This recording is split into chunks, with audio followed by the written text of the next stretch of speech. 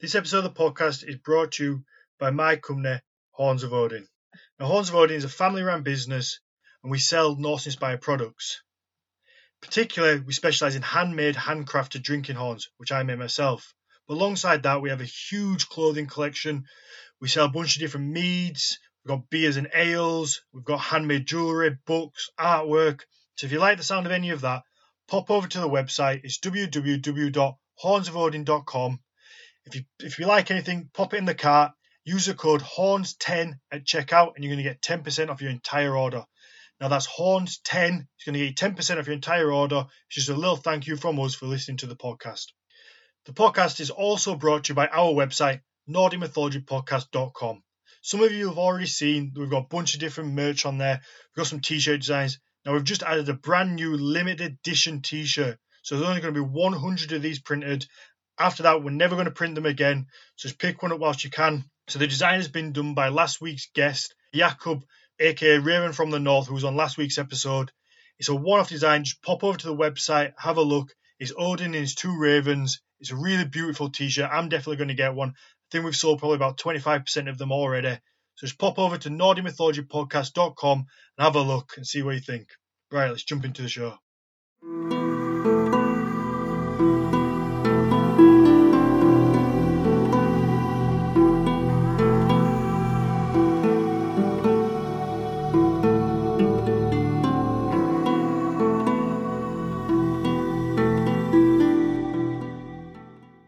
Mike the Chris holder, Chris the Mike holder. Now, give them some space to do their introduction. Oh yeah, sorry. No, this is staying in. This is definitely staying in. We love it. We love it already. Welcome to the Nordic Mythology Podcast. I'm Daniel Farron, co-owner of the company Horns of Odin, and I'm joined, as always, by Dr. Matthias Nordvig. Hello.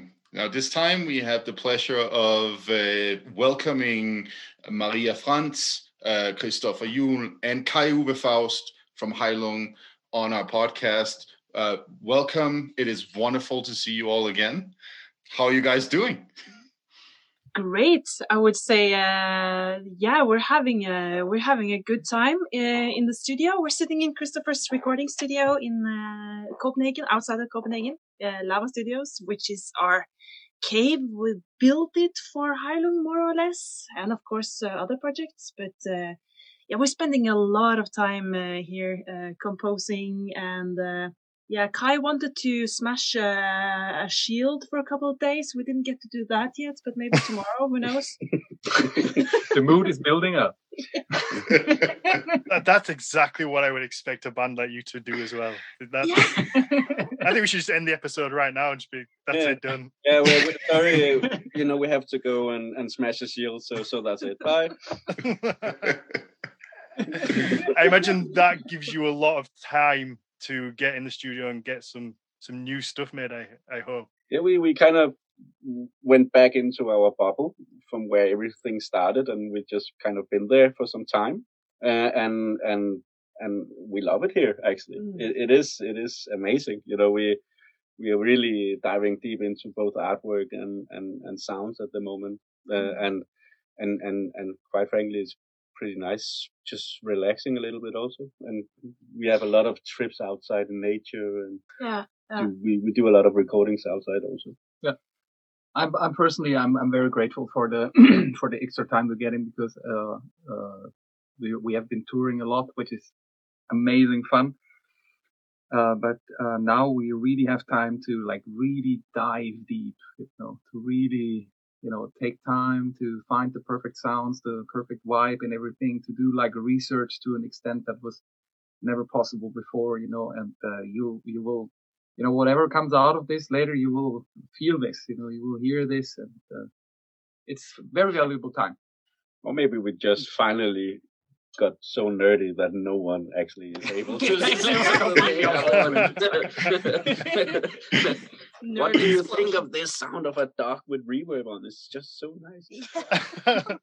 Yeah, that's always a thing that could happen.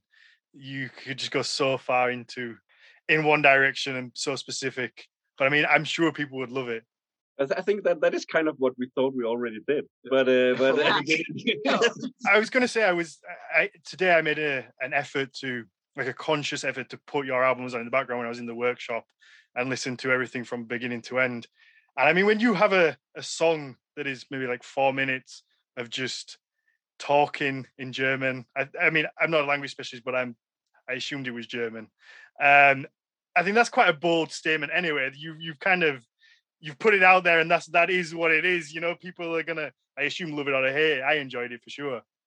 Yeah, that has a long tradition actually, because like the poems, these like super long German poems, I'm reciting them for a really long time, like some of them like for nearly 20 years, and I was performing them around the campfire on like Viking markets internationally, and like of course like the people didn't speak German, but you know like of course they had the luxury to see me in person and all my hand movements with it, but it was always about the feeling, right? You know, it was always to give something. And I think even if everyone would understand everything to the last detail, it would take a little bit away from the mysticism. So yeah, I actually find it fun, because I think the whole project here is one giant language barrier in the first place. You know, because like literally some of the languages are dead.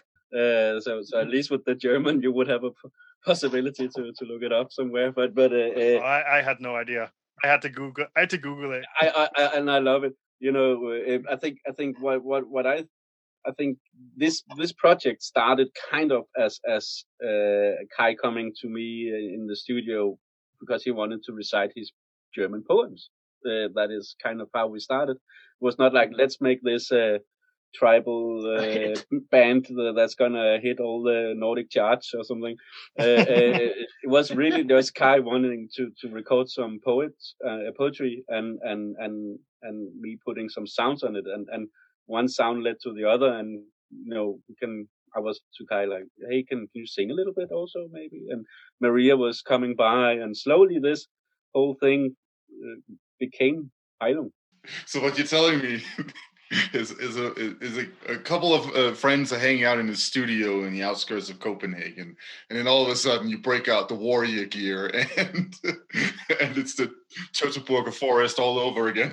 I get the weirdness in it, and you know, like one day Maria was coming home, and we were recording what became Krigsgader later. And it was literally just Kai standing half naked in our backyard screaming, you know, for the display of the whole area. And at that time, we lived in an area which kind of suburban houses around, people walking their dogs and their small kids and everything. And I come home from my normal job at that point, you know, just biking home and then like hearing from a distance, like, what the fuck is going on here? Did you instantly know where it was coming from there? Yeah. And Kai is like, he's covered in tattoos, right? And just standing, it was a warm day, so half naked in the garden, and people who didn't know recording equipment wouldn't even see the microphones. It just looked so insane. Yeah, there was this tradition of people walking the dog near the garden. Yeah. They had a tendency to walk a little slower every time they walked by. I bet. I mean, Kai, you probably could make an OnlyFans with that. Oh, yeah, me half naked? Oh. Yeah, you could make a lot of money. Yeah, let's make a Kylander. Wow. That might be the best pun yet. I like the way you leaned back then as well when you said it. You know that was a good one, and you leaned back into the seat. Actually, so I can reveal something, a secret project that I'm working on. I'm actually writing an article about you. So this is actually the more the listener experience of Heilung as sort of a band that builds the feeling and idea and experience of the past in a religious sense. So basically, like the neo-pagan experience of Heilung is what I'm researching right now with a buddy of mine. And I'm looking forward to that. Yeah, no, it's I think it's we're only in the beginning of the process, so there's still a lot of things that are going to happen. But this aspect of like singing in different languages, singing in dead languages, and all that stuff is something that, of course, I will be looking a lot into. And I think it's really an exciting thing to do in general. And I kind of wanted to ask you, what does it mean for you guys to be singing in all of these different languages and basically like synthesizing multiple older and modern languages in that way? I've enjoyed the process because being in the Viking reenactment environment since I was 11, of course, I came across lots of poetry and old writings in Old Norse, but never really gave it much thought to the pronunciation because I was just reading it. And then meeting Kai and hearing how you make these dead languages come alive with your personality and the way you are performing the pieces with such an intensity has been super inspiring to work with and discover. And I think the best thing you said to me was bring your own Norwegian dialect into the words you're singing. So I come from a small village in Norway called Borre, and yeah, we have a local dialect where we use the very thick L, like when you say instead of blå, you say blå, which is an impossible sound to make for any Danish person I've met. I don't know what you're talking about. We've been Come on, say practicing for it. 15 Nope. years. Say it. Say it. Hello. It's saliva all over the place. Imagine being a Dane trying to get a taxi to that place. Bellafar.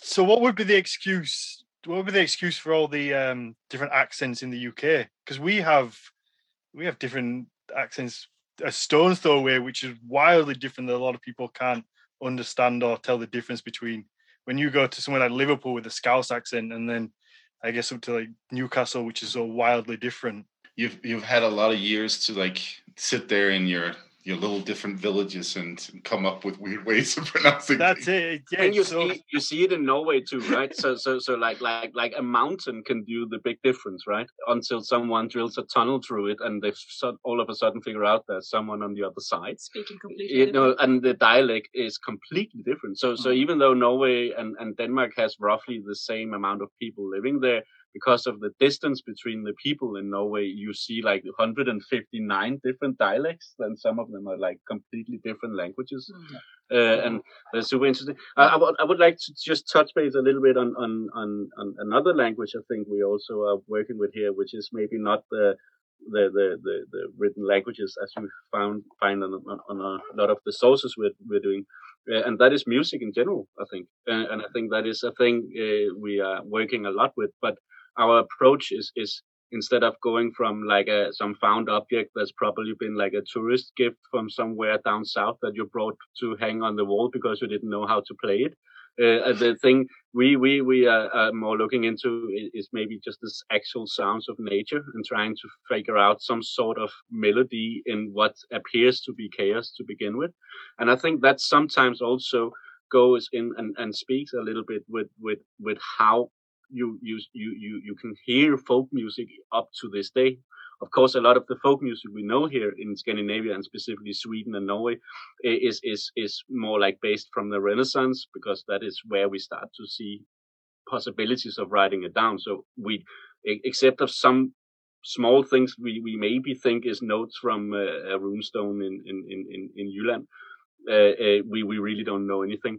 And so therefore we can go into more like the sounds of the words. For instance, like if we have particular sounds that sounds like the animal, for instance, like there must be some point where music and words and singing and all these things melts together with how we mimic nature around us.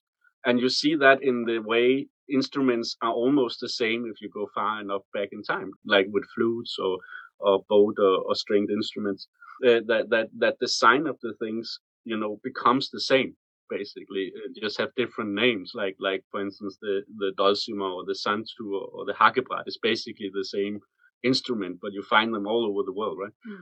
And And I think a big part of how we start to create a lot of the sounds is taking like a completely chaotic sound, like a waterfall or a crackling fire or something that is like atmospheric to the time, and then try to figure out, okay, what would inspire you as a human sitting around this thing, and then, create art out of it. And it's an important point now that we went into the nerdy side of things to add that Christopher has developed a really, really cool way of extracting the nerve and the DNA of nature sounds in his studio. So that's why it's also really, it is amplified history we're working with, because like the fire cracking in El Dansurin, if people know this song, it starts with fire and the fire turns into a beat. This beat is not created by us. It is in the fire, but Chris just had the plugins and the means and the time. Yeah. No, that's awesome. I love how you, especially now I know that you kind of brought that sound from the element itself. I think that's beautiful. That's definitely one thing I noticed listening to your albums today. Just that feeling with nature that you're getting. It's very kind of organic and natural, and yeah, I really enjoy it. It's different to most things I would necessarily listen to. I think obviously there's only a few of you guys around that do music like what you do. So when I'm listening to a more modern rock band, it's very much a modern sound, whereas it's so refreshing and nice to hear that very much natural thing. Even when it comes to the words and Kai shouting in German, it's still very organic and natural and kind of takes you away.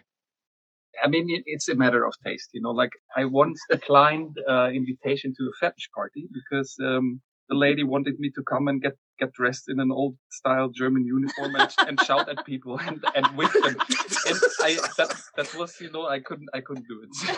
I really couldn't do it. Which part of it didn't you want to do? We can't really dive too deep. Okay. There's minors listening to it, but I guess I missed an amazing party. I was not expecting that story to go there. But I mean, as soon as you said fetish party, I was like, all right, here we go. I'm going to hold on to my seat and see where this one ends up.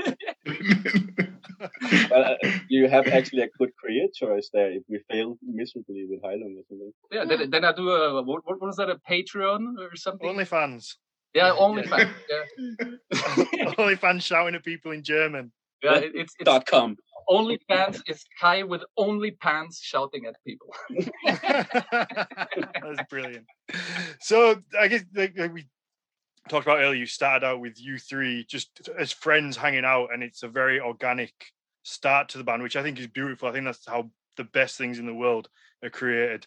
How do you get from that to being dressed up on stage the way you do and performing with such vigor? And at what point does it take that leap to the stage performance? That's a really good question. So I think I'm going to start out. You go.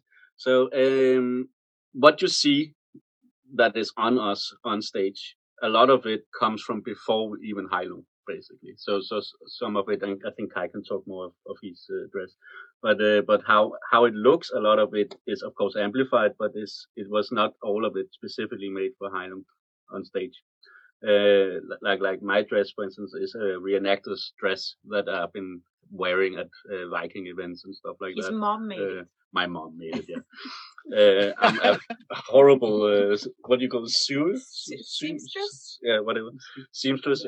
But what I want to say is we were laughing in the studio because we did like these very long mantra pieces where I cut out all the breathing.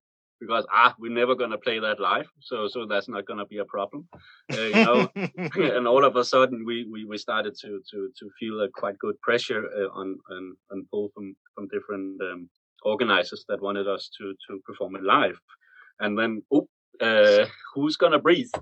And it kind of started from there. So it was, we knew a year in advance that we were gonna do this live, and being a person that have produced quite a lot of live shows and different bands and all that, I must say this was the biggest task ever for me. It really like because, for instance, like I talked before about amplifying nature sounds, you don't really bring a waterfall to a stage, right?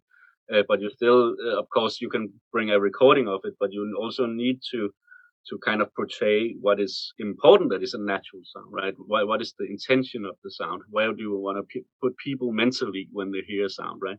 So that goes a lot of thought into how we kind of, put this into to people's ears. So like one good example I always like to put out here is the sound of birds. So normally when you go to a concert, you will maybe hear like a Spotify playlist or something like that, and to get people pumped up for the gig or something.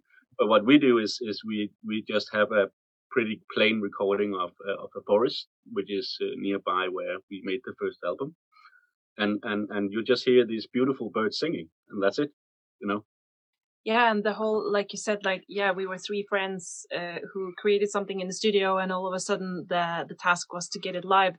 And as Chris very well put it, it was an extreme task because, yeah, also, I don't know, I just have this fantastic image in my head coming from the outside into the kitchen in our old practice room.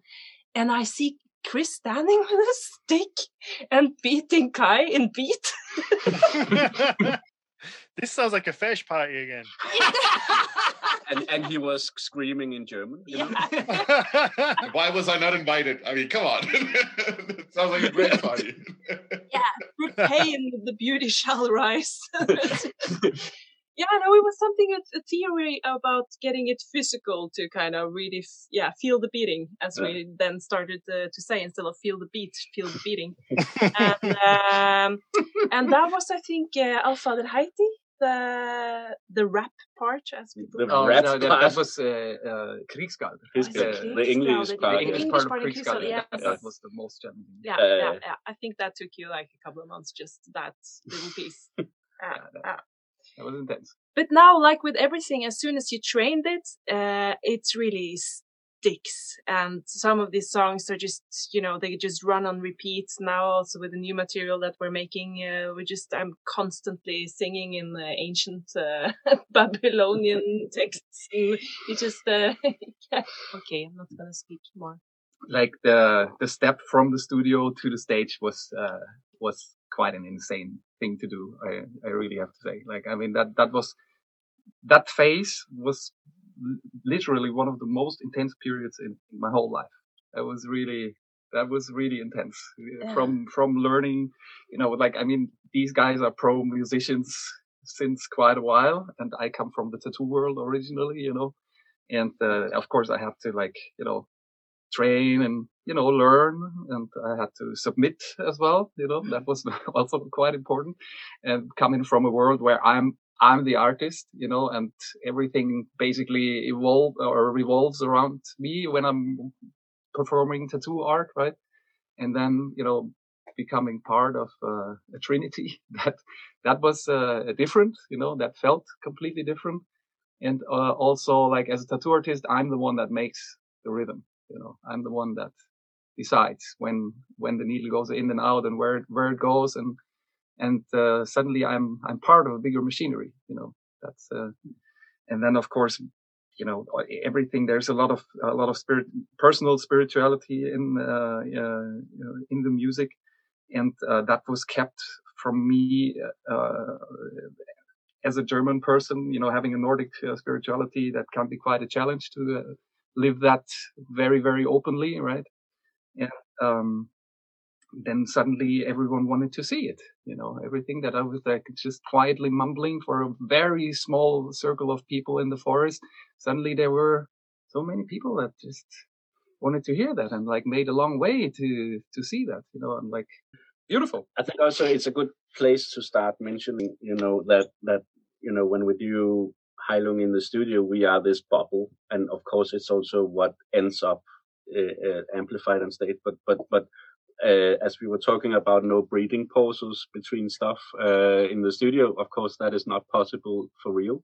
So therefore we needed more people, and we had like a good list of people we thought that this would be perfect to help us, because we have been in other projects involved with all of them somehow, and we knew them very well in the folk music environment, and all of them said yes, which was amazing, and already there, like on the like Lifa that you see on the internet is of course the first Heilung show ever, and it's the first time all of us also are together playing. So a lot of it had to be prepared, on long distance and everything.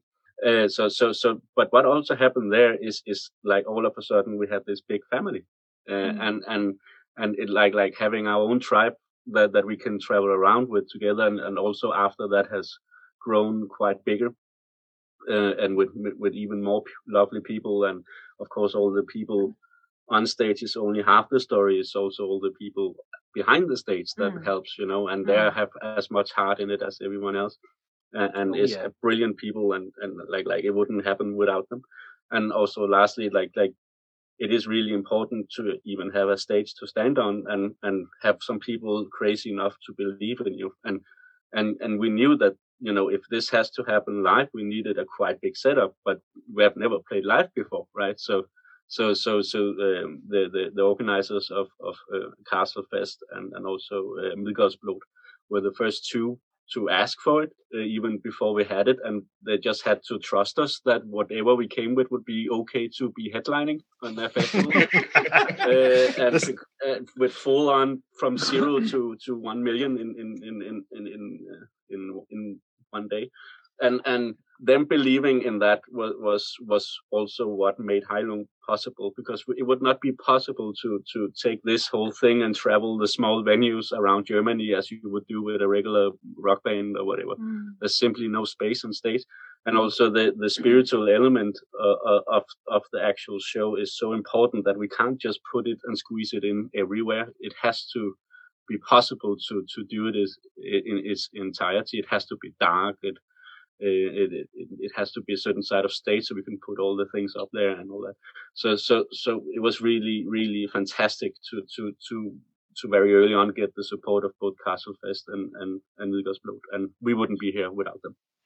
That's wonderful. That's also incredibly fascinating to consider. So first of all, one of the most fascinating things about your performance is that it's a ritual. I mean, I don't think we see a lot of modern rock bands and stuff like that do that kind of stuff. But secondly, also, I mean, I feel like what you often hear is that people go to a studio and record things because they want to be on a stage. Like that's sort of like the studio is like the way. Normally the idea, yes. Right. Whereas with you guys, it was like, well, we never really thought we were gonna be on the stage with this. Yeah, I seriously didn't believe anyone else than my mom would like it, and I actually was time where I was wondering whether she would like it, but I can say that she likes it. So that's really good nice to hear. Yeah, I'm really happy about that, and I think she's proud. I'm sure she would be.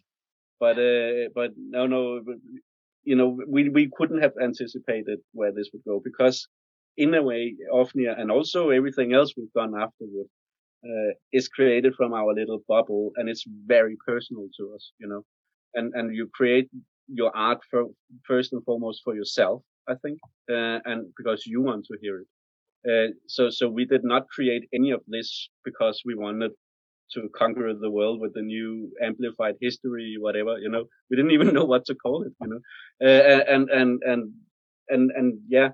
And I think the key to all this is just to be true to yourself, and also have your limits. Do you really want to cut down on what you created, or do you just want to play less? And that is what we're doing. No, absolutely. I think true magic happens when people stay true to themselves and they create things that they want and that they like.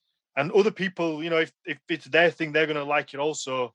And hopefully there's going to be enough of those people to make it a career for yourself. But as long as you're doing what you love, then it's always going to be pure, rather than trying to tick the box for somebody else and try and make something for somebody else when it's not going to be authentic, and you can always just tell. You can tell when something's not authentic to somebody. Whereas with you guys, you can tell it's very much raw. You love it.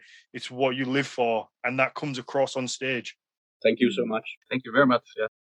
Actually, I very much agree with that, and this is it's funny because you're saying this is personal stuff that you guys are creating, right? And the funny thing is that I think we all share a certain experience background here that is part of informing the understanding of this music, like, and that is, for instance, Viking markets in Denmark.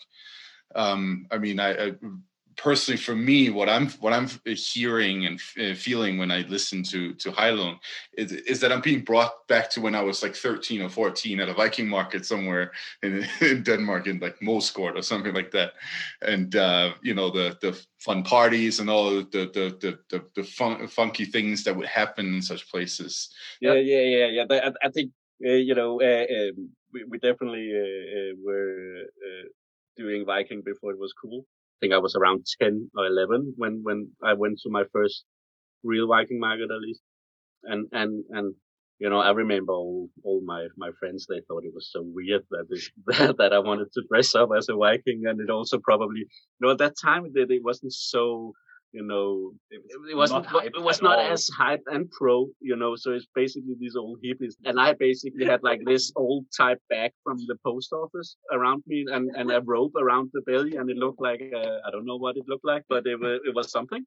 And you know, I was going to say, it looked like something at a fetish party, I guess. Yeah. Spanking someone in German in a tent somewhere. I'm sure that has happened at a Viking market before. Oh, 100%. It happens all the time. Yeah.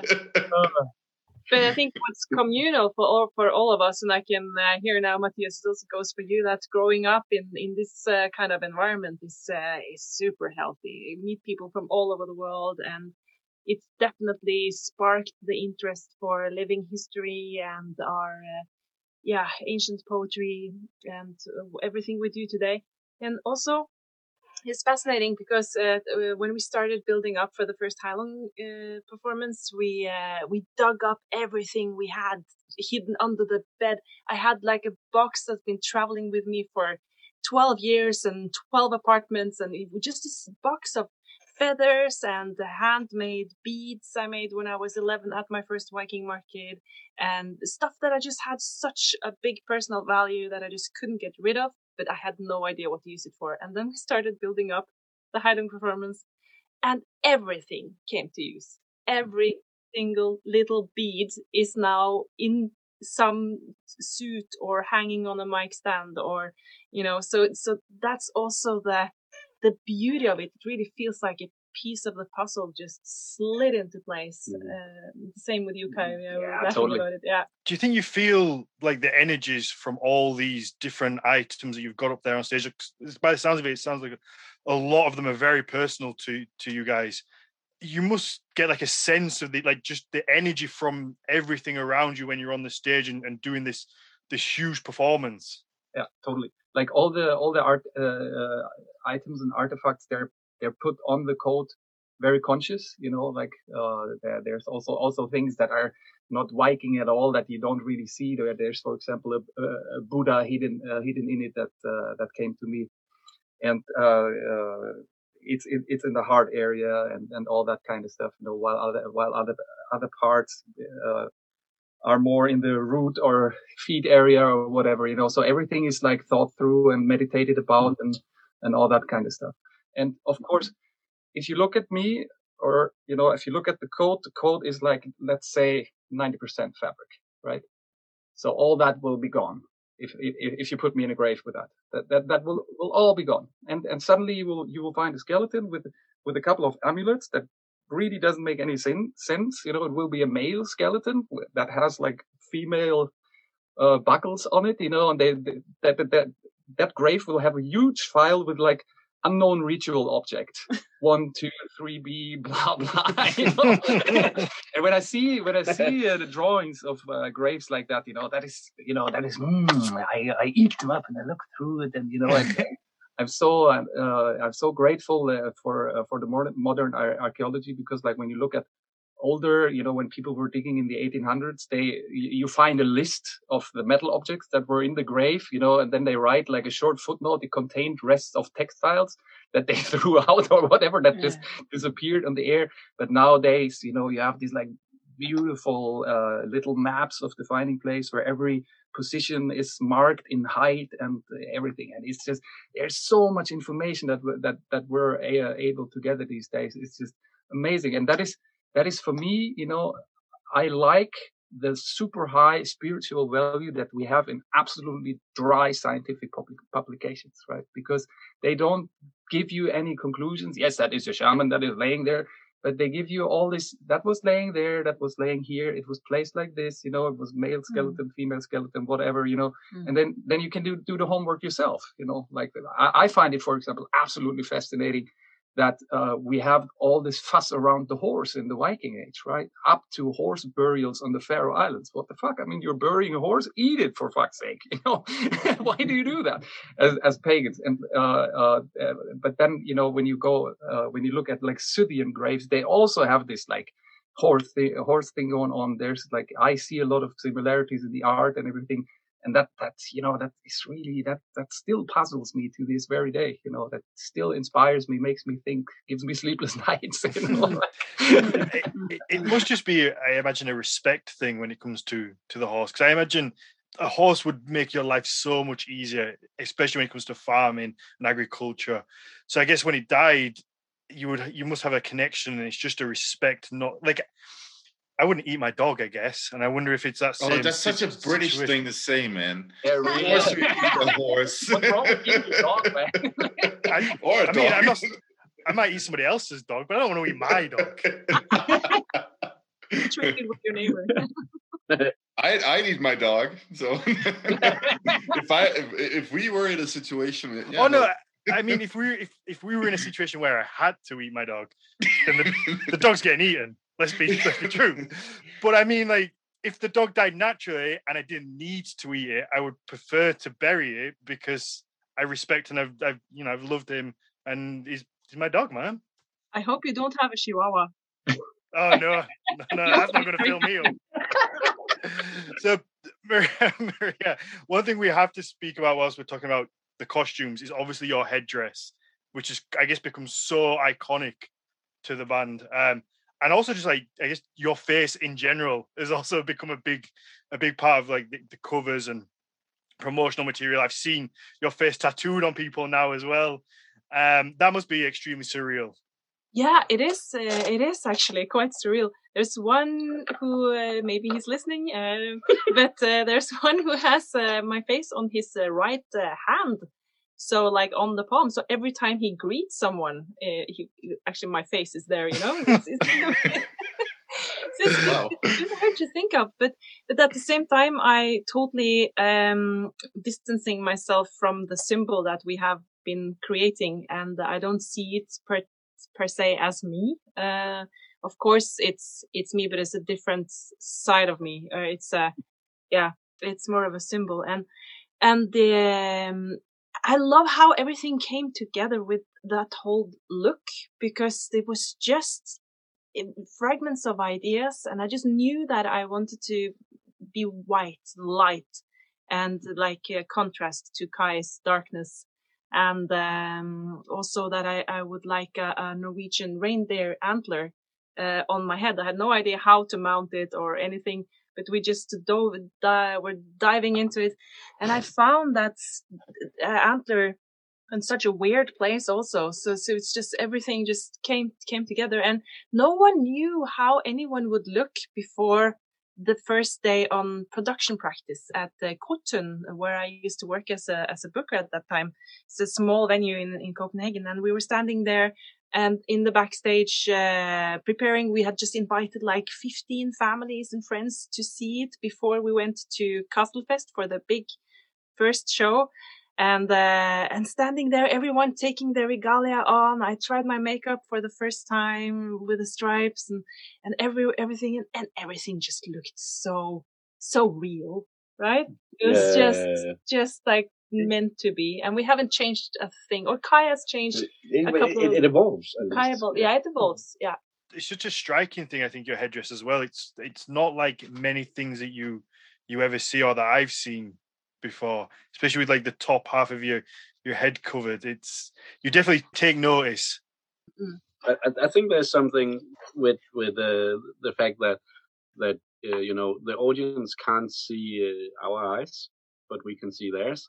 There's something there. There's also a little bit of safety there. I would say Totally. that you even I don't have the fringes, but painted black and standing without any light on, so I'm also kind of gone. I think. In a way, it is very recognizable, but I think what is most important is all of it is personal, right? It is still this thing that you carry with you, from before and amplify into something else. Especially that part, the headdress is for sure something really relevant. A lot of people don't believe that it has actual reference to our place where we come from, our history. But there is one saga, I do not remember which one, but I know that it is in one of Mr. Price's publications, and there is a passage where the vulva asks her helper to bring the hood or hat or something like that with the straps that she would need to do scythe. And of course, this, when you search for cross reference in different cultures, you will see, starting from Siberia all the way to the Amazon, you will see people who are working spiritually who have these straps covering their eyes and like taking away half of their sight, which is a key to many things, And when you ask these people as well, why do you do this? They will give you different answers. One of them I loved. I heard from a Siberian shaman, and he said he wears it because it protects the evil spirits from entering through his eyes. And we have that kind of stuff, that like the thought that spirits enter through your body openings of all kinds. We're pretty sure that the Vikings had that as well, right? And in addition, like the antlers that people wear on the head, like when you go to Siberia, for example, you see them made of metal very often. But we have findings from the Stone Age. I do not remember how old she really is, but it is the lady from Nuremberg, Germany. She was buried I think it's a very early Stone Age, and she was buried with an antler headdress, and she had most probably a baby with her, and her grave was filled completely with ochre instead of earth. So she must have been a very special person. She had a deformation in the back of her neck that most probably made her fell unconscious whenever she started to do this. And then we have, I think, from Scotland, I don't remember the name now, there's also antler headdresses from real antlers, so there's not really artificial made antlers, but people here in Europe had for sure regular antlers on their head. Well, so one thing I would say that's sort of like is the undercurrent of what you're saying here is this idea of authenticity too. And that's, we know that from the Viking scene, that's like a big discussion, like, is this authentically Viking and blah, blah, blah, blah. And, sometimes you can get really tired about those discussions. And I have to say, as somebody who deals with the authentic side of things, at least to an extent, that's my job, right? Authentic history as a scholar. I don't like at this point. I'm so sick of like this whole like talk about it has to be so and so authentic and so on. Like this idea that you can't fill in gaps to create awesomeness. Yeah. Of course you can. And of course you should, right? And like, thinking about the drums, like drums they don't last that long in graves usually. They can pretty easily disappear in archaeology, right? well, it would be weird if that was the only corner of the planet where you didn't have drums, because that is the case, right? I feel and hear very often that there's discussions going on about like Viking Age and drums, yes or no. And I'm always very surprised because there's a very, very clear finding about it that in my world answers all the questions, you know, and that is a connection point. That is a Sami drumstick, or at least, you know, in Sami fashion. But it has clearly like very late Viking style carvings on it, you know. So that means someone must have been rooted in two cultures, or at least, you know it. Maybe it was, you know, that daddy was a Sami and mama was a Viking, whatever, you know. But we can clearly see there, that is in my world, you know, I'm not a scientist, I'm an artist, you know, but in my world, that is a proof, you know, that someone that had a clue enough from the Viking culture, you know, or like, you know, from the Norse culture at the time to carve this thing, you know, and hit the drum, you know. So because that is the only reason why these things exist. That is a drumstick, you know. It's very clear. And there's also that brings us also to the appropriation thing. What are we doing now? You know, suddenly there's an artifact that carries the two cultures in it. You know, so who owns it? You know, who can say this is my ornament? You know, who can say this is my shape of drumstick? You know. So, and I think, and does it matter? Yeah, that's what I'm leading to here. You know, I think it is really the point that we say, hey, come on, let's sit together. Let's focus on what we share, not on what separates us. You know, exactly. That's a beautiful point. Yeah, I agree, and this is a big discussion, and there are certain positions that you can understand. Maybe we're seeing people who are being marginalized and oppressed in different ways, right?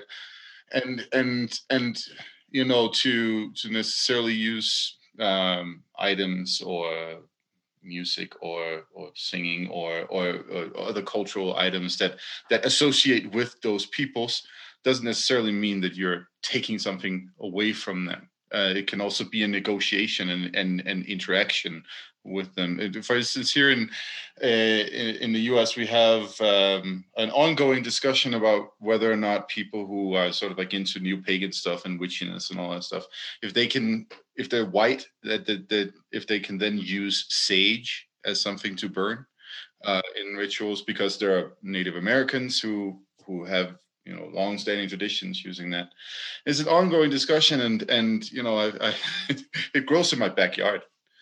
And I have been told by some people that no, you can't go pick it because it's reserved for other people. And I'm like, it's an interesting way to look at this.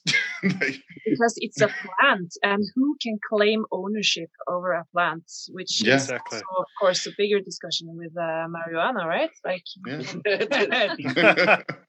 and the thing is also, like, so the fear is that someone like me, some white dude from Northern Europe, would be appropriating a ritual, and that's nothing that I would ever do, because I have my own culture, my own.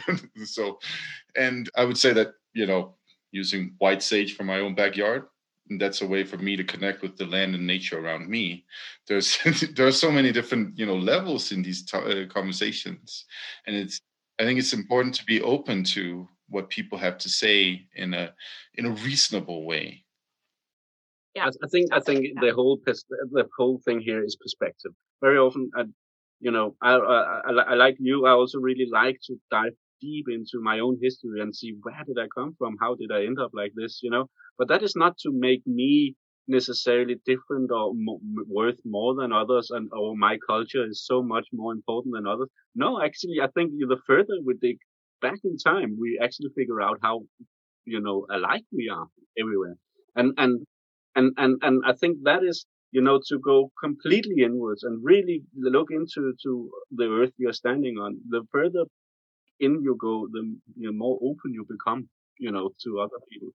Absolutely. I think it's insane when people have that.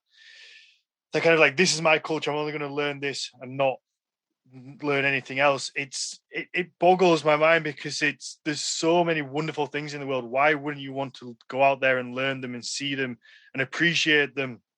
It's like, you know, England has some beautiful places in it, but I still want to go out and see the rest of the world and appreciate it. I don't want to only ever go on holiday in England. It's like, why would you want to be like that? But unfortunately, I guess some people are.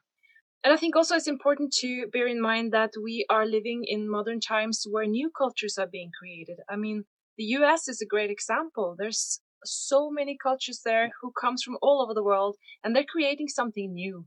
And instead of trying to haunt like those 2% that comes from some Viking in in Norway, try to see, okay, who am I today, and what makes me feel alive? What makes my blood boil? Do I like the sound of this drum? Well, great. It's probably because I like the sound of this drum, not because I'm Viking ancestors. It's because 5% of DNA from something. I have 3% Irish in me. I just found on Ancestry.com, and so so I'm like totally down with St. Patrick's Day and all that stuff now. Kai, I wanted to pull it back to something you said before, which I found really interesting. How you said how you're the artist and not the scientist, and I think artists sometimes get maybe pushed to the side or kind of not listened to sometimes. Whereas, I create drinking horns for a living. I carve drinking horns, and I think that you, as an artist, you get a different perspective to things and understanding to things that maybe somebody who just studies it out of a textbook doesn't get. And I think it's so important to listen to people like you, like what you guys are doing with music and going back to the roots. You learn so much more through doing and acting and feeling than you can learn from any artifacts, in my opinion. Yeah, I totally agree. I mean, like, I've seen a lot of things that I found quite interesting. For example, there was once a language scientist, and he was talking about the languages being used, and but although he was a scientist in these things, whenever it came to an actual Proto-Germanic word, or however you want to call it, I don't know, he didn't say the word, he didn't dare to actually speak that language, right? And I think, like, especially for us, when we go and like search for rhythms and everything, the moment we speak it, we hear that there is a rhythm inside of it. And when you only study it theoretically, of course, you see a lot of patterns and everything, and you can say a lot of things about it that we never could, But the actual feeling of it, the vibration of it, when you really repeat that pattern all the time, that is something that is really a great gift. I consider it a great gift as well. Absolutely. And that actually brings me on to a point that I want to bring to Matthias. And I'm glad you guys are here, because we could be making history, because I feel like I'm about to change the history we know of Vikings. Wow. It's a big claim. No, so one thing I was thinking when I was in the workshop, that I kind of touched it to you before, but I want to ask you about it properly. That was when I'm carving horn, for some reason I always use Younger Futhark, and I guess in one degree it's because it's the more accurate, because it was used in the Viking Age.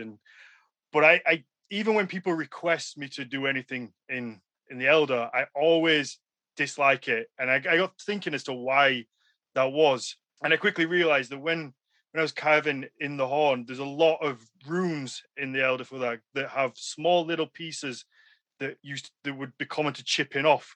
So things like the D or the M, I think it's the E maybe, like it has little pieces that always used to fall out, and I'd have to like struggle to maybe try glue them back in.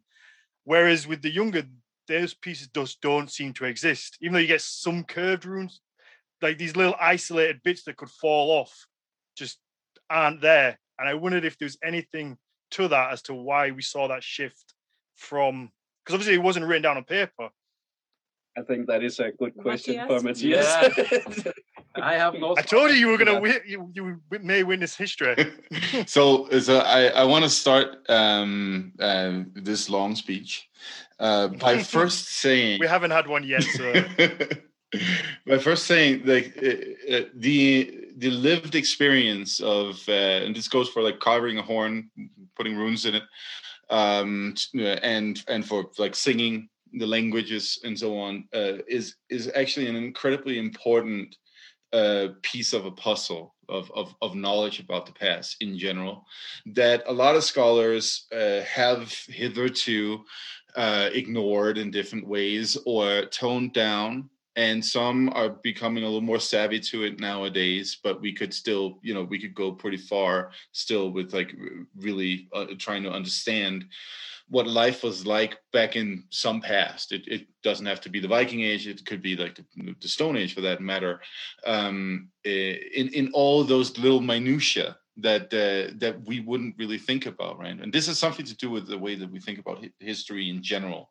Like history, the way that if you just in primary school, the way that it's taught to you is like these broad lines of like there was a king over here and then there was a battle over there and that's pretty much it, right?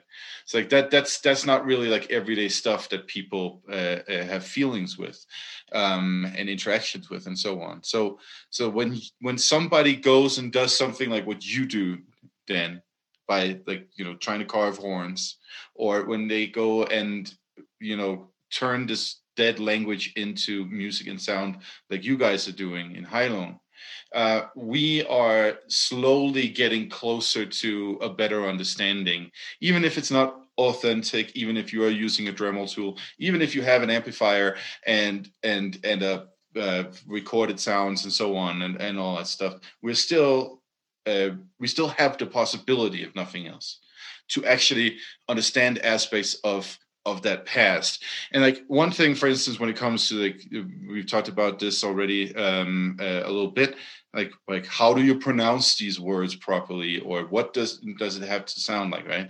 When it comes to Old Norse, as it is called, which is the language that existed from 1100 to 1500, has nothing to do with the Viking Age. Some people think so, though. In the North Atlantic, in Iceland, the Faroe Islands, Shetland, Orkney, parts of the Hebrides, and of course Norway, that language, right? There are two theories. There's the Norwegian theory and the Icelandic theory. Or the Icelandic theory is not a theory as much as it's just like, we're going to pronounce it in Icelandic. And then you have the Norwegian theory, which is we try to reconstruct based off of, I think it's the first grammatical treatise that was written in 1100 and something. And then you have some dude who's like, oh, well, I am only going to pronounce it in this way. And that's supposed to be some kind of special. Like, come on.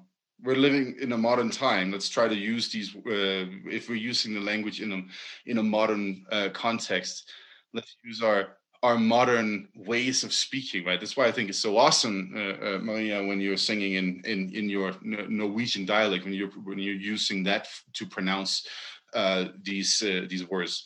I think that's fucking great. Like make the history live again. Yeah, right. And it feels very much alive and very connected to myself when we do it that way. And I think that must be the best way of living history. And it's also important also to note that we are not at all working with Viking Age as a theme, although it's very, very tempting for anyone who talks about us to say that we play Viking music because it's kind of this shelf where you can put us comfortably for everyone we else. only play on nuns and monks and whatever, as slapping nun asses. That is our instrument. Yeah. And our artwork is tapestry from France or something. I don't know. We went 40 minutes without like a fetish reference there. But you brought it back with back to it. I mean, you can approach this subject in two ways, right? You can either go out with a book or something and say, "Come on, everyone, sing along," or you can hope that you have an impact with it in other ways that make people want to learn, And I don't know exactly how they probably have been pronouncing this language, right? That is written on that particular stone. And I think no one can claim that. We can have many theories and whatever, but how does it feel? That for me is the most important part of it. And I just want to put a short story in here that I really find valuable, because I think everyone can claim this feeling that I'm talking about, to their own, right?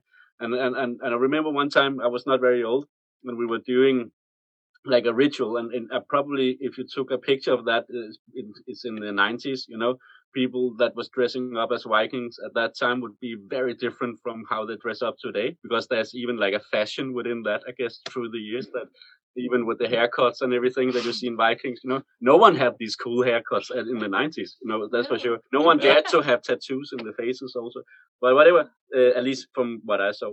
But what I mean is we were doing this blow type thing, probably very unauthentic, but it felt right at the time. And we had the local mayor that was participating in this ritual, and he was very nervous. So when the time for him to raise the horn and heal some of the gods or whatever, his voice came out very squeaky, And this was in Mosgard in Denmark. And as he raised the horn and very like nervously shouted Odin, Thor, like a giant lightning, entered from the sky into the sea, Oh, wow. It's like like Thor,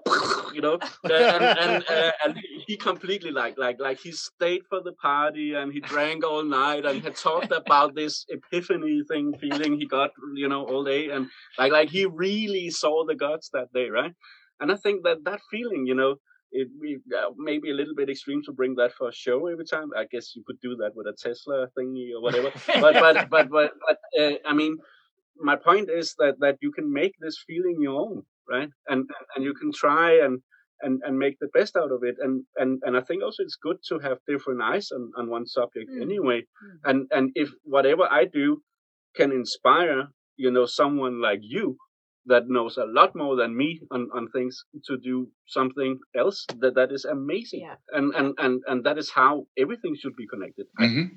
Absolutely. I think everybody should be willing to come together and have a conversation and figure things out. I always wonder how much more could we know if everybody's willing to share what they know with others and just speak about it and figure out, because so many people do their little bit of work and put their blinkers on and look one way and it's their way and that's it, when there's so many other interesting ideas going on. If everybody just came together, and I feel like we could learn so much more. I come from the 90s. I have a completely different spirituality, a spirituality that was, we received, especially at that time, so many gifts, from people that came from America, that came from Siberia, that came from South America, and they were openly like giving their secrets away, like teaching us white people, like their old ways, and be very, very friendly, very open, very healing, And I learned a lot of things, like, for example, when you go around in Scandinavia, you will find very often a thing that we call the sun cross or the ring cross, right? So I knew that as a child already. We have that here where I come from. So very quick, I learned, okay, that is also available in America, but they still know what it means, So the moment I was over there and I had the chance, I walked up to someone and I said, "Hey, that cross, what does that mean? The cross in the ring." And of course, they have it very often in these 4 beautiful colors, right? The black, white, red, and yellow. And he said to me, "Yeah, that's very easy. It might be in your culture a sun cross. In our culture, it's an earth cross, and it symbolizes the 4 color of the people, and that they need to work together: the black people, the yellow people, the white people, and the red people." That was what he said, and I love that. I really love that, and that I carry that in my heart since then.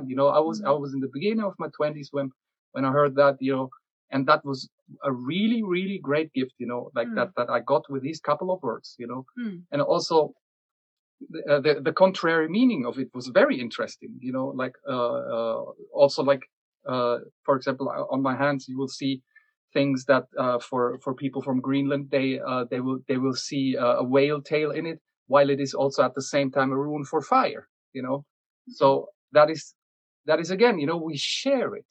We share that treasure, we share that treasure of symbolism, and it means something different maybe, but it is in the same symbol, and that is why in my opinion it is really necessary for us to come together, look at the different facets of things, and make it worthwhile. Absolutely. Being here on this planet. I think there's so much that transcends culture. I remember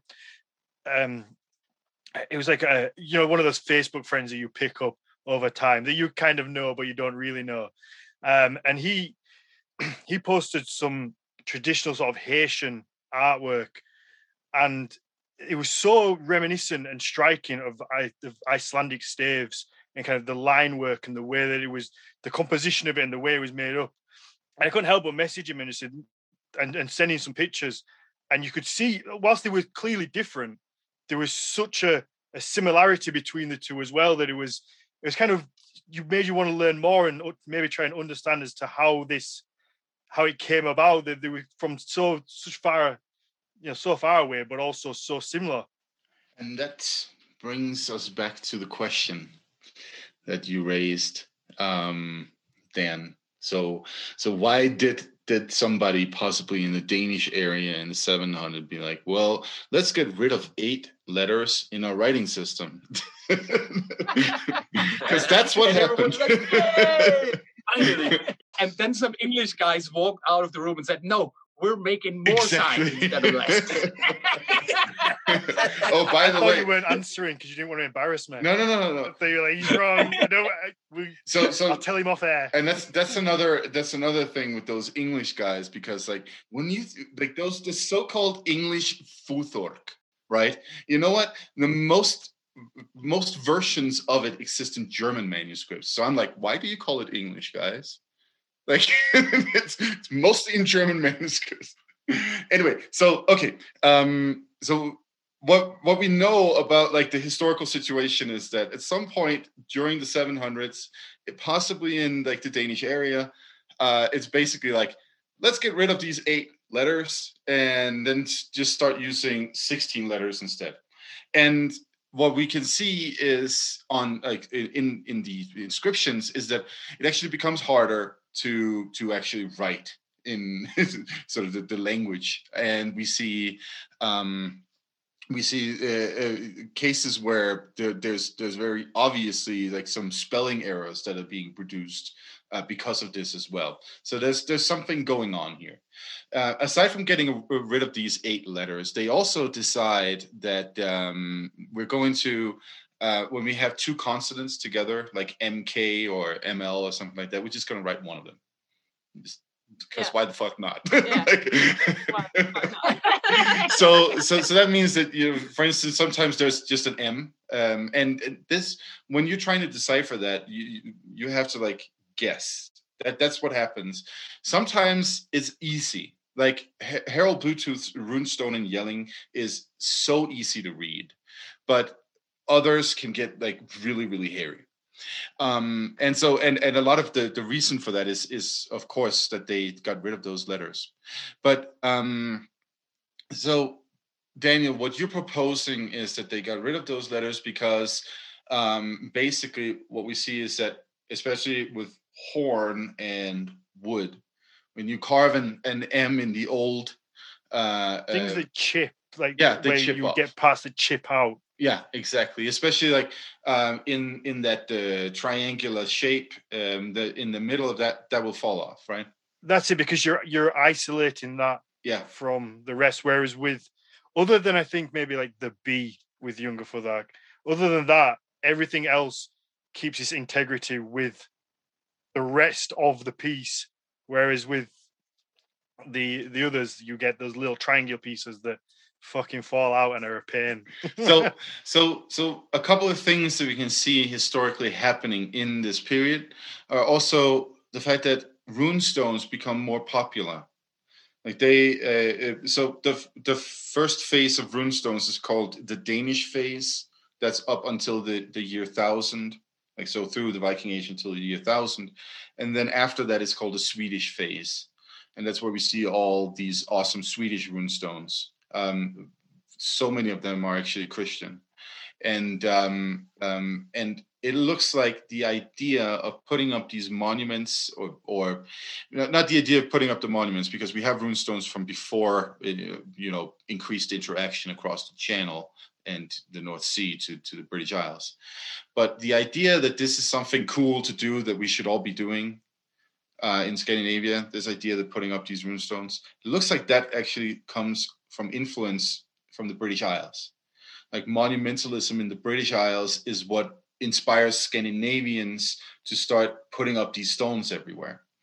And we can sort of deduce a pattern that is like, it starts with like kings and magnates, and then slowly what you start seeing through the Viking Age and onwards is that, you know, the sort of quote unquote middle class start doing it too, right? You have freed slaves who are doing it. You have all kinds of people all of a sudden doing it. And this is the same type of development that we also see with like grave monuments. Go to Lindholm Høje in northern Denmark, the largest Viking burial site in the world, and you'll see what is basically like middle class stone ship settings, right? So they're basically starting to like copy. They have enough money that they can copy what the big dogs were doing a couple of centuries earlier, that kind of stuff. So what all this boils down to when it comes to like carving runes is that you probably have to carve runes faster, right? And so that could be a support for your theory here, because all I'm hearing is I'm right. Let me see that's literally all I'm hearing. No, think about it, right? You have a situation where more and more people are using runes. More and more people have access to runes. When we get into the 1200s and 1300s, what it looks like in a place like Bergen in Norway is that everybody knows runes, right? All those little carvings, like you bring home milk, you're a dick, those kinds of things that they write in runes, right? So there's an explosion, right? And it makes sense to consider that yeah, they might actually simplify the letters, as well as, you know, get rid of some that are considered whatever, kind of like B or T, who cares, that kind of stuff. And then simply for the purpose of making it easier and quicker to carve a rune stone and to carve something in wood without it chipping and it becoming difficult to see whether or not it's a B or a F or a K or a J or whatever. Like, so yeah, I actually think that it is a plausible theory. I just want to say that I heard this theory before from my own father. Someone got there before me. No. My father is both like an acting goldie within Danish beliefs of the old gods and all that, but he's also a stone carver, and he did some rune stones in the Borough Park from where Maria is from, and he also said that you know that the fact that becomes less runes is also the words get shorter. And you know, imagine this situation like you having where you just made the perfect runic thing in horn, you know, and then the last letter, you know, or rune, sorry, it falls off. Imagine now that this is a stone that you cannot carry. You know, exactly. That sucks, really. You know, you can't just stick it back on as well. Yeah. So it's like, oh, I need a new one, and can you carry it for me? You know. so I think definitely there's something there, and it makes perfect sense. I mean, you even see it in the Danish language. You have all these people now, you know, saying that it sounds like speaking with a hot potato in your throat or something. And I guess it's because at some point we just figured out we don't want to pronounce anything of the things we're writing. So it just becomes like or whatever, you know, which means refrigerator. No, just kidding. But anyway, I think, you know, boredom or whatever, or something, you know, laziness is a good way, you know, you see things evolving. Right? That's definitely laziness, but also perhaps it's funny to consider that maybe the purpose of the evolution of the Futhark back in Denmark in the 700s was to make it easier, right, to use it. And in the same way now we're seeing the Danish language it's just becoming incomprehensible because we tried to make it easier to use it. I think some things never change, and that's when we think about whether it's us now or, you know, Vikings 1,000 years ago, we're still all humans and we still do very similar things, and if we can make it easier, we're going to make it easier. And like, you know, where my accent, we cut out so many letters. Like, I don't pronounce my H most of the time. Mm-hmm. And we don't even understand when you say H. We don't understand that that's an H. H. That's well, that's it. Like it's a H. I feel so weird pronouncing it like a H. It's fine. That's Daniel, are you really, really sick of people saying that you come from wildling territory? oh no, no, not too much. I don't mind. I quite like the wildlings, but you do kind of get the nothing Jon Snow like that. Oh yeah. That's very much the accent. I mean, that's how we were always kind of set up in the north. It's always kind of like the very like not the simple, but the very much like ordinary folk. That's how we're always kind of portraying everything. And it's usually by Sean Bean. But that's weird, how modern popular culture can kind of just take a whole dialect and just claim it for its fantasy. Absolutely. I mean, to be fair, there is some truth behind it as well. Like around these parties, very much a working class, a kind of thriving, or was at least like a thriving heart when it comes to that working class and very much ordinary people. And we're all known for being tight. We're just they like to share things or share money or that kind of stuff. So there is some truth behind it. So no tipping up there, huh? We don't tip in England anyway. Oh, that's right. Yeah, I forgot about that. It's a very weird thing. It is. It's a eating out tax in America. You just know you pay 20% extra. Is tipping a thing in Europe? I'm not. Yeah, Places. yeah, it is. I mean, I if somebody's gone above and beyond, I will tip. But I know, obviously, in America, my sister lives in Canada, so when I went out to see her, my sister's always like, "Look, if you're going to come back here, leave a good tip because they will remember you, and you will get shitty service if you do not." They will spit in your burger, my friend. So you got to look after people. But I think equally, hopefully, I feel like we maybe pay them a little bit more over here, so they don't. That is the thing. Necessarily rely on tips. Maria, you were saying where do they tip in Europe nowadays? I worked as a bartender for many years, so both in Norway and in Denmark. And in Norway, it's very customary to tip at least 10%. And in Denmark, at Vega, for instance, which is one of the biggest venues in Copenhagen, not really at all, because also the prices were super stiff. But then in a smaller restaurant, yes, you would expect it. So it's. But it's not the same. I would think, No. in general, the fee is also higher here. So it's kind of included a lot of times. You also see that at other places in Europe where the service is included, kind of thing. I thought it was like for like tourist places. That's where you tip usually. Like sometimes in restaurants they'll have it like on the bottom of the receipt. It'll say like 10% service charges included, and they just put it on the bill already, so you can't get out of it. Yeah. I just like how we went from Game of Thrones in the north to tip. Yeah, that's I love it. I really love it. But I really like, but like, I just want to say a little bit of the language thing. It's just that, it must be really difficult to do these movies with because it can either be super cringing or super funny at the same time. Like these two different Viking shows that came out of around the same time. You had the Norwegian comic version of it. Yeah, and then you have the Viking History Channel thing. And in the Viking History, they all talk like this. And then you have the Norwegians, in the other one. Where you speak a little bit more like, with a very, very broad Norwegian accent. Well, that's it. When Christopher and Maria, when you both started talking, it reminded me of Norseman, the program that was on Netflix. That's the one I'm talking about.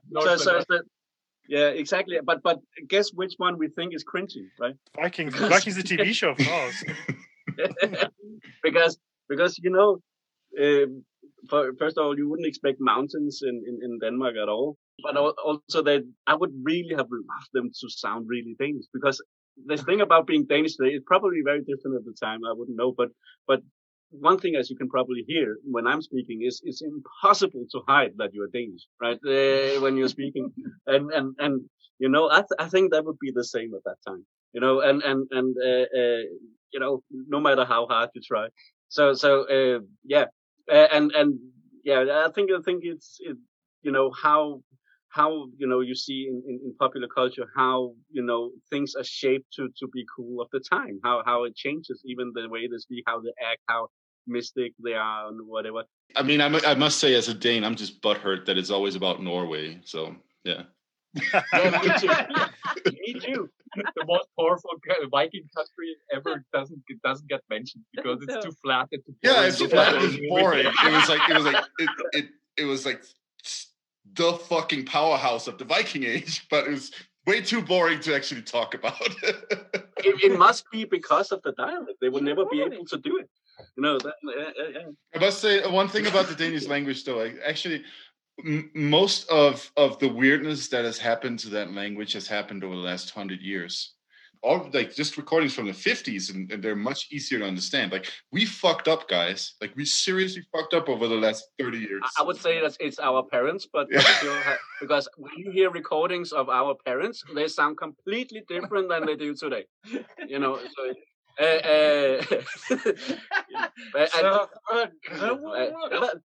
talte lidt mere like this in the beginning, and now it's hello.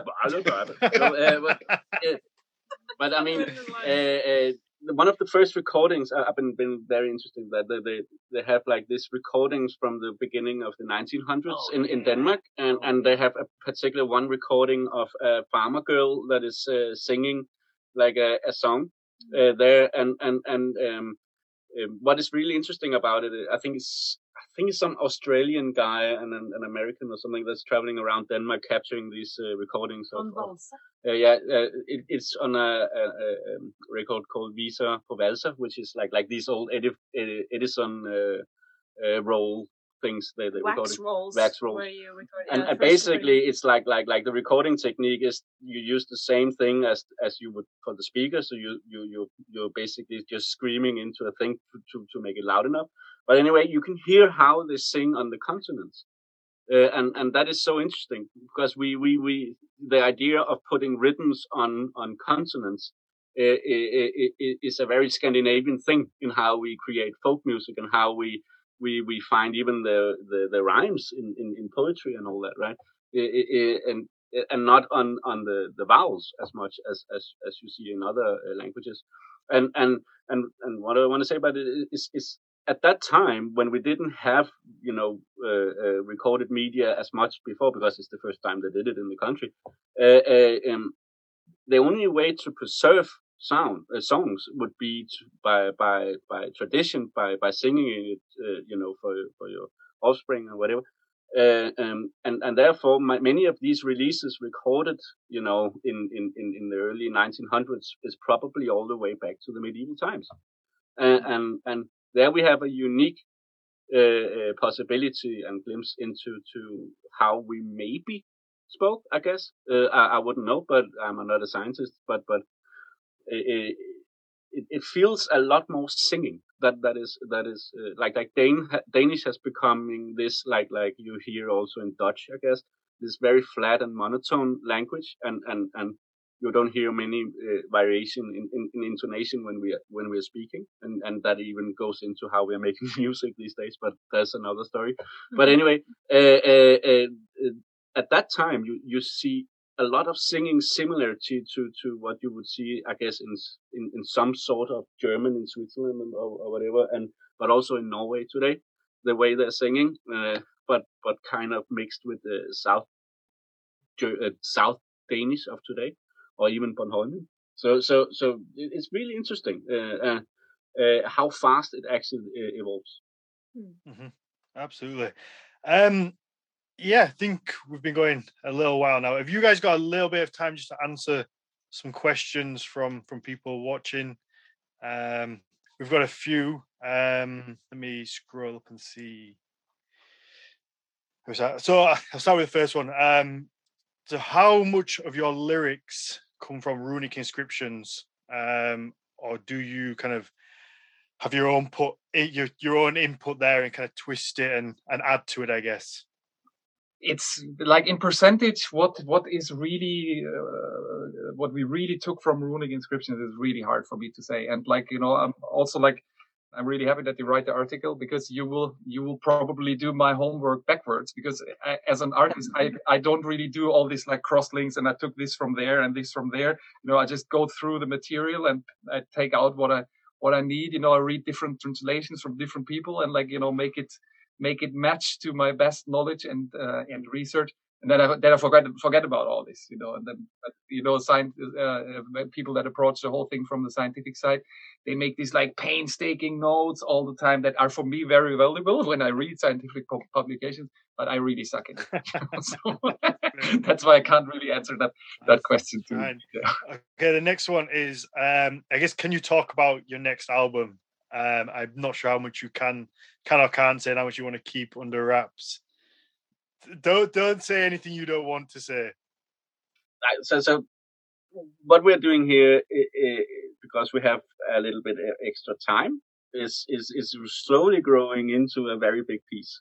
That is what I can say. Okay. And of course we're working on something. We are working on multiple things that is both moving forward in terms of amplifying history. So in terms of combining sources and combining traditions and areas, even times, and all that.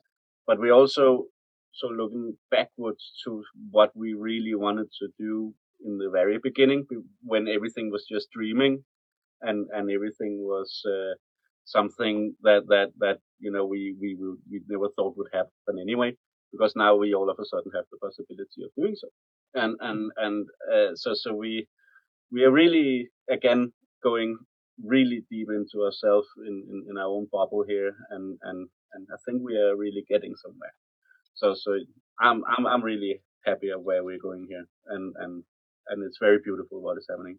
But it's also like a really soul cleansing type thing, It feels like we have gotten some scars, from trying out this very personal thing in the public, and like we are healing ourselves somehow here together, and some days, if the coffee machine is not working or something, today, when you just bought it for it's only costed I don't know $2,000 or something for a coffee machine. Maybe it should work more than a couple of weeks. I don't know. But anyway,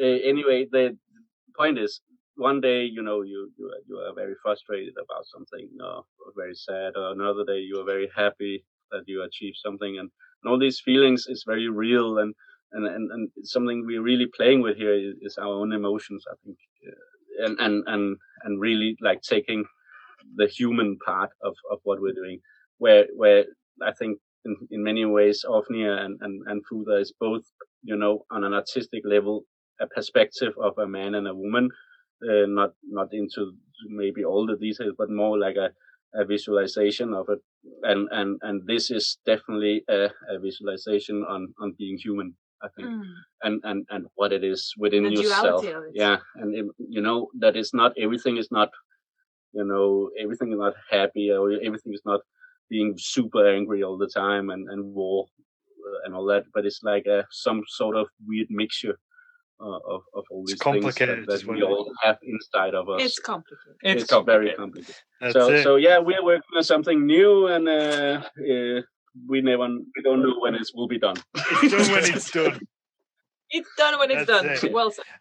Okay, we've got two more. One is, how long does it take to put on the costumes before show?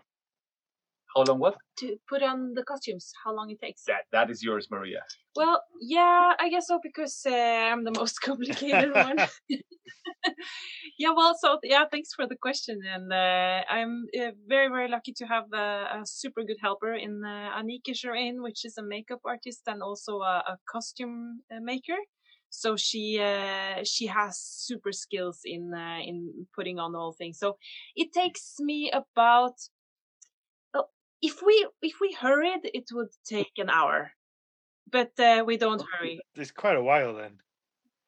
Yeah, but still, it's quite some steps in it, and the whole face paint takes a little time.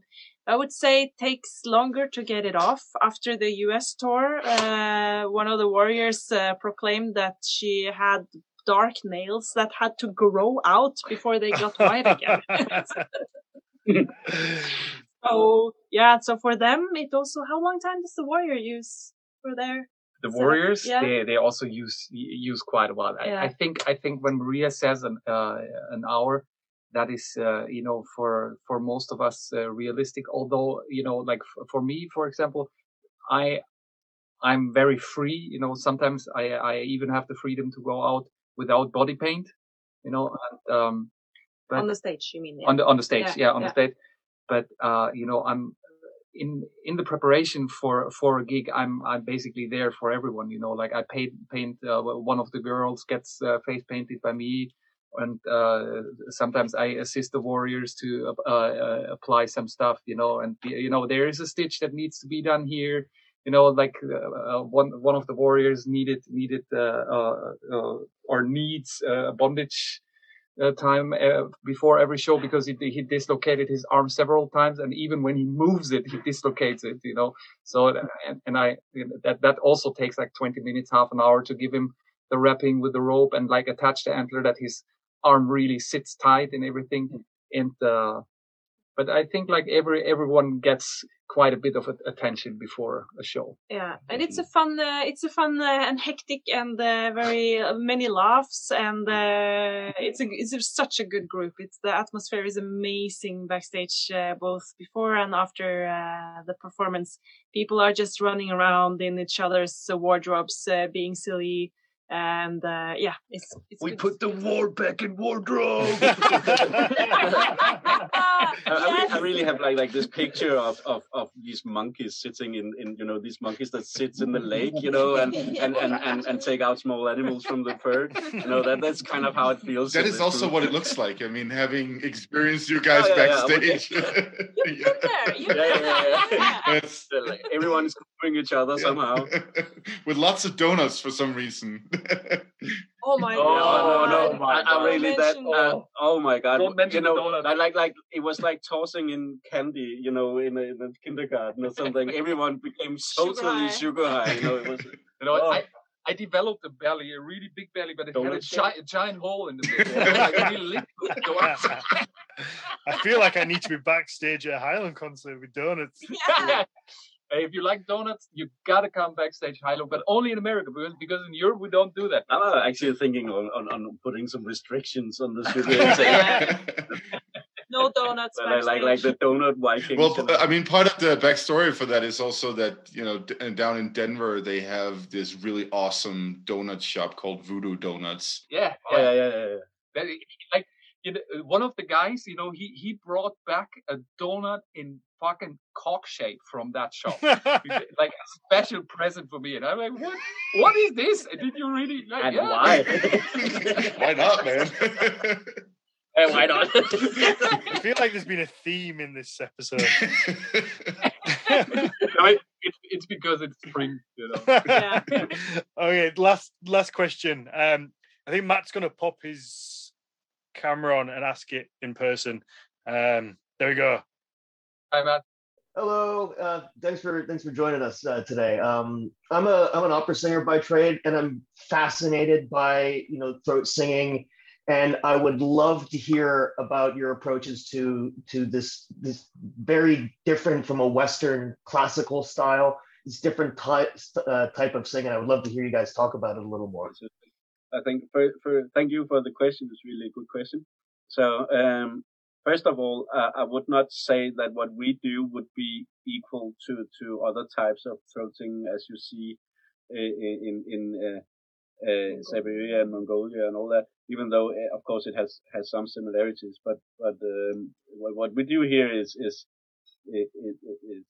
I believe there's a saying that at one time that someone that described how we sounded in the north was like barrels falling down off a hill and howling dogs or something like that. And and I think it's about to find that place in your throat where it's between the place where it really destroys your vocal cords and where it feels nice, and that is a very narrow area, but it can manifest itself in many different ways, and you can find like for instance the way Kai does his throat singing, which is amazing, is very different from the way I do it. And so it's about finding your place. But it's also the idea that like when a cat purrs, it kind of self heals somehow. And there are definitely an element to that, I think, in throat singing. I think also, of course, it's different from classical music in many ways what we do. And that is not only the vocal techniques, the very fact that we don't sing in 440 hertz as you would do in modern music, or even higher in some classical pieces. We are at least down on 433 or something like that. And we don't have progressions like chord progressions as you would, so we wouldn't be able to do the same resonating things. And this whole thing comes out of the idea that if you, for instance, take a flute, you have certain types of overtones that you know of, and if you're classical trained, that these ones is never in tune with the actual notes that you're supposed to play, because it doesn't add up. But that's because nature notes have, nature doesn't care what we think, really. So that's what we play with. We play with the nature overtones, and that to some ear maybe sound a bit out of tune, but it does sound in tune in what we do. And in throat singing specifically, you have the possibility to play with these overtones. So it's not only about the move and the deep part of it, but it's also about creating a resonating point in the higher region that will always be perfectly in tune with nature. If I may follow up, I think you might be a little more closer to classical training than you think, because there is a lot of that overtones, at least with classical tenors. There's especially in the soft palate portion. I'm not referring to singing techniques because I'm classical trained myself, but I'm not talking about the fact that, of course, every resonator resonates in natural harmonics. Of course they do. That is no different. But let me take the example of using a piano, or the 88 different instruments that can tune in one note that we refer to as a piano will be always tuned temperate, basically. So there can be different ways to achieve this, but the point is that it will never add completely up to nature harmonics, right? So we have to play a little bit with it. And the only thing I'm talking about here is, of course, we have fundamental notes and overtones and everything, but you can really play with it doing throat singing. And I think that is you can also do it in other techniques, like Maria definitely knows different kinds of ways to achieve that also. And you can even do these very high resonating stuff, like you hear in cooling, for instance, these hurt calls. And so there are different ways to achieve it. But I think it's the play with mimicking nature. And I think that is the fundamental of what we're trying to achieve here, more than calling it a specific throat singing from somewhere. But of course we learn from what we can hear around, of course. No, thank you. Thank you. Sorry. Was that a good answer? I loved it. I can talk more. I mean, I feel like I had no idea what you just said, but I found it really interesting at the same time. It's basically like carving runes in a horn. It's just different. Well, there we go. Yeah, let's wrap this up. This has been fun. I really enjoyed it, and you guys are welcome back anytime, especially when you get around to releasing that album, whenever it is. Cool, man. Nice. Definitely. This has been really good fun. I've had a good laugh. Me too. So do we. Perfect. Yeah. So I don't know if you guys want to give any plugs out or shout out where people can find you individually, follow you. No, please don't. No, don't follow Don't find us. You cannot find us. Do not follow any links, especially not the ones from Horns of Odin. And it's all doomed anyway. The volcano is breaking out in Iceland, and at the same time in Italy. Just forget about it. What an end. We're all doomed. No way. We I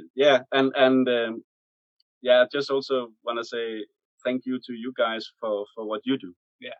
Because it's been really interesting also to hear some of the podcasts you've been doing with some of our bandmates. Also, we've been loving to hear that and really like your perspective on anything. So we are very honored to be here talking with you guys. Also, Thank you very much. I think Emily Lorentzen is one of my favorite episodes we've had. Like, I really enjoyed that because she and I were talking shit in Danish about you. I mean, that's probably what it was. I still have no idea what you said about me, but I don't mind. Hilarious. It's such a cool person, and I really enjoyed that episode a lot. Yeah, there was a lot of fun. Yeah, no, thank you very much. Matthias, where can everybody find you? You can find me on Instagram by my name, Mathias Nordvik. There you go, boom. There you go. I'll do the hard work, I guess. If you enjoy the show, please leave us a review. iTunes or Apple Podcasts is the best place to do it. Helps people find us, helps us bump up the ratings. We just hit 100 patrons, which means me and Matthias are now going to start our new show where we break down Vikings TV series episode by episode. One episode a week. We're going to tell you what we like, what we don't like. We're going to ridicule it, but also, it is a good fun as well. People will be invited to watch along with that. I'm so much looking forward to that. It's going to be hilarious. Yeah, that is going to be fun. Me too. Oh my God. Hopefully we'll get special guests on each episode as well. So if you guys ever want to join us individually or together, we can watch an episode and let people know what you think of it. Okay, you watch it together, yeah? Yeah, so what we're gonna do is we're gonna like a reaction video. Effectively, yeah. So we're gonna watch up. Either we're gonna get it up on here and stream it, or we will let people know when we're gonna start it, so everyone can watch it at the same time.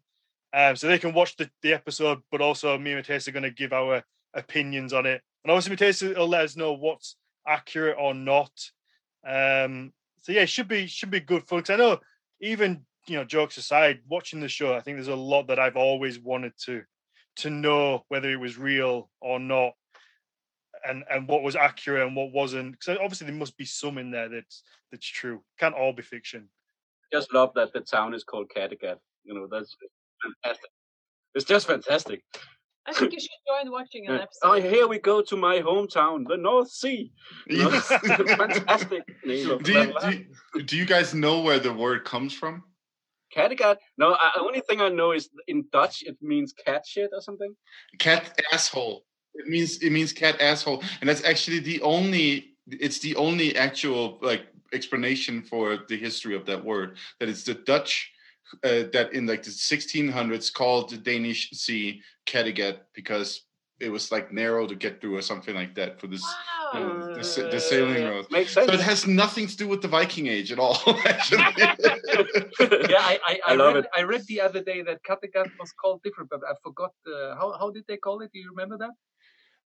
No, I actually don't. It was something with like we have Østersø. Yeah, it was something like Jyllandsø or Sjælland. I don't remember it, but it had it said as well that Kattegat is younger.